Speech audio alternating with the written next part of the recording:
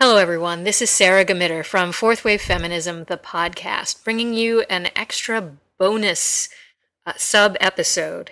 When we record these podcasts, Jason and I basically turn the microphone on and have a conversation. And then later I go in and edit out the many, many tangents and try to condense what is sometimes an hour and a half long conversation into approximately a half an hour episode. In the course of doing that, sometimes precious gems must be cut out of the podcast. And some of them I kind of earmark and set aside to create a special sub episodes like this one. So for episode 3, we were talking about businesses and whether or not they have an obligation to not perpetuate gender stereotypes. And we got off onto a tangent. I should say Jason got off onto a tangent about crazy people. But I thought that there was a great deal in that conversation that was illuminating. So I have it for you here.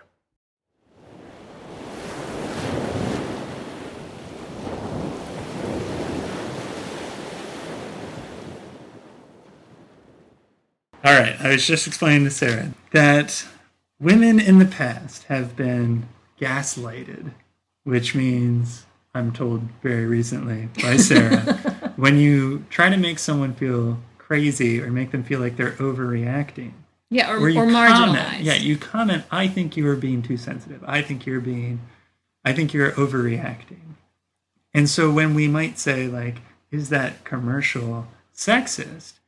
Some women might say, let's say 75%. Ooh, probably shouldn't put a percentage on it. You love putting numbers and percentages. I do, because I think it tries to gives a sense of like how, when I say some, I mean 25, maybe 20, maybe 15% of women that might have implies that there's some critical mass of validation. That if one woman is upset by something, then she must be crazy pants if 99 other women are not upset. No. Okay.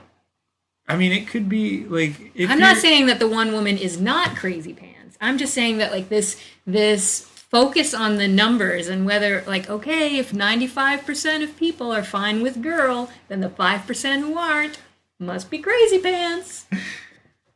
No, I don't think that. Okay, good. I'm glad. Do I? No. I don't think I do. Maybe on that instance. Then you would be saying that you think I am crazy pants. I don't want to say that.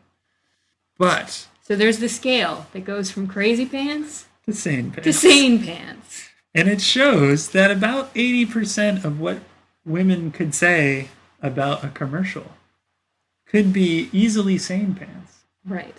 Or it could be 20% crazy pants. Okay. But it depends on the commercial, right? Some commercials, you don't know. So... if somebody says something that is sane pants and you call them crazy pants, then that's totally uncool. Right. Because you're gaslighting them. Exactly. You're making them feel bad for their feelings. But you want to reserve the right to call someone who is crazy pants. Exactly, because it doesn't do us any favors. If there's crazy pants people in our healthy population of sane pants people saying crazy pants stuff, we want to be able to say, you are crazy pants.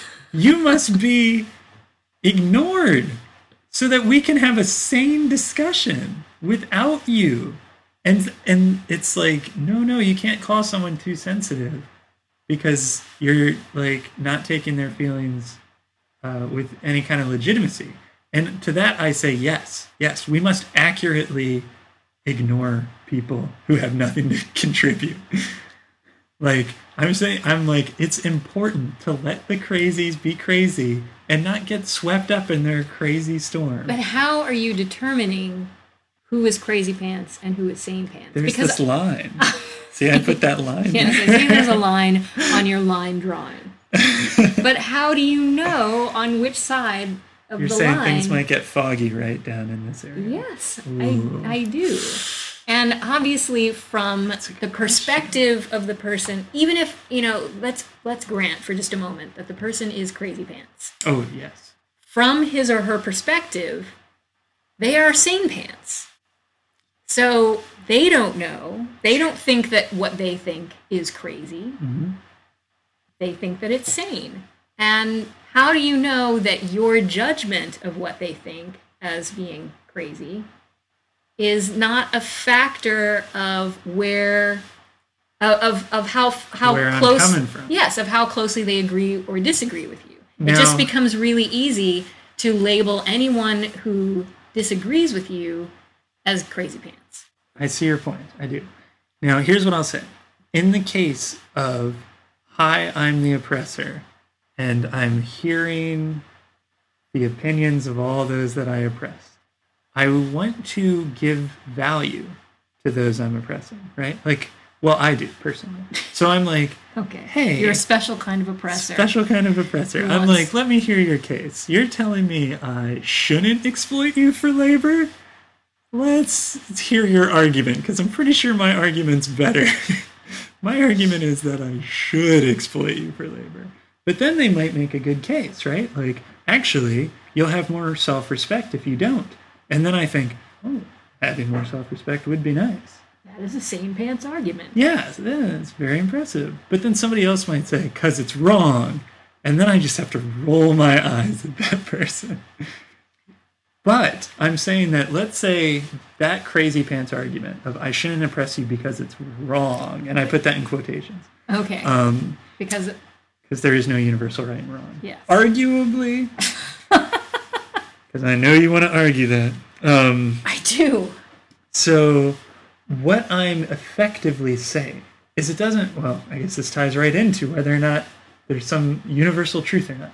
So what I'm effectively saying by saying someone who's too crazy to engage with is your ideas are too removed from where I'm standing to be of benefit to this conversation. Which, whether that is universally true or not, depends directly on where I'm standing at the moment. So your original question is, identifying who's crazy pants and who's sane pants is all contingent on where I am at the moment. And I say, yes, it is. That's how we know it's so accurate. Like, if I were standing somewhere else, I might have a whole different view. Yes. It's the labeling of the crazy pants and the sane pants. But that's how you know who's worth bothering with. So many people will engage the crazy pants. I want to make a case for saying, just let them go by. Right, but Let them sail but we by. can both think of examples historically of when someone who was ahead of his or her time said something that seemed crazy pants Right, to everyone else around them. totally. But it turned out that they actually knew more. Okay, or so maybe... had a better perspective. Like, there were plenty of people when Darwin talked about his theory of evolution who said, in effect, you are crazy pants. Totally. And then it turns out he was not crazy pants.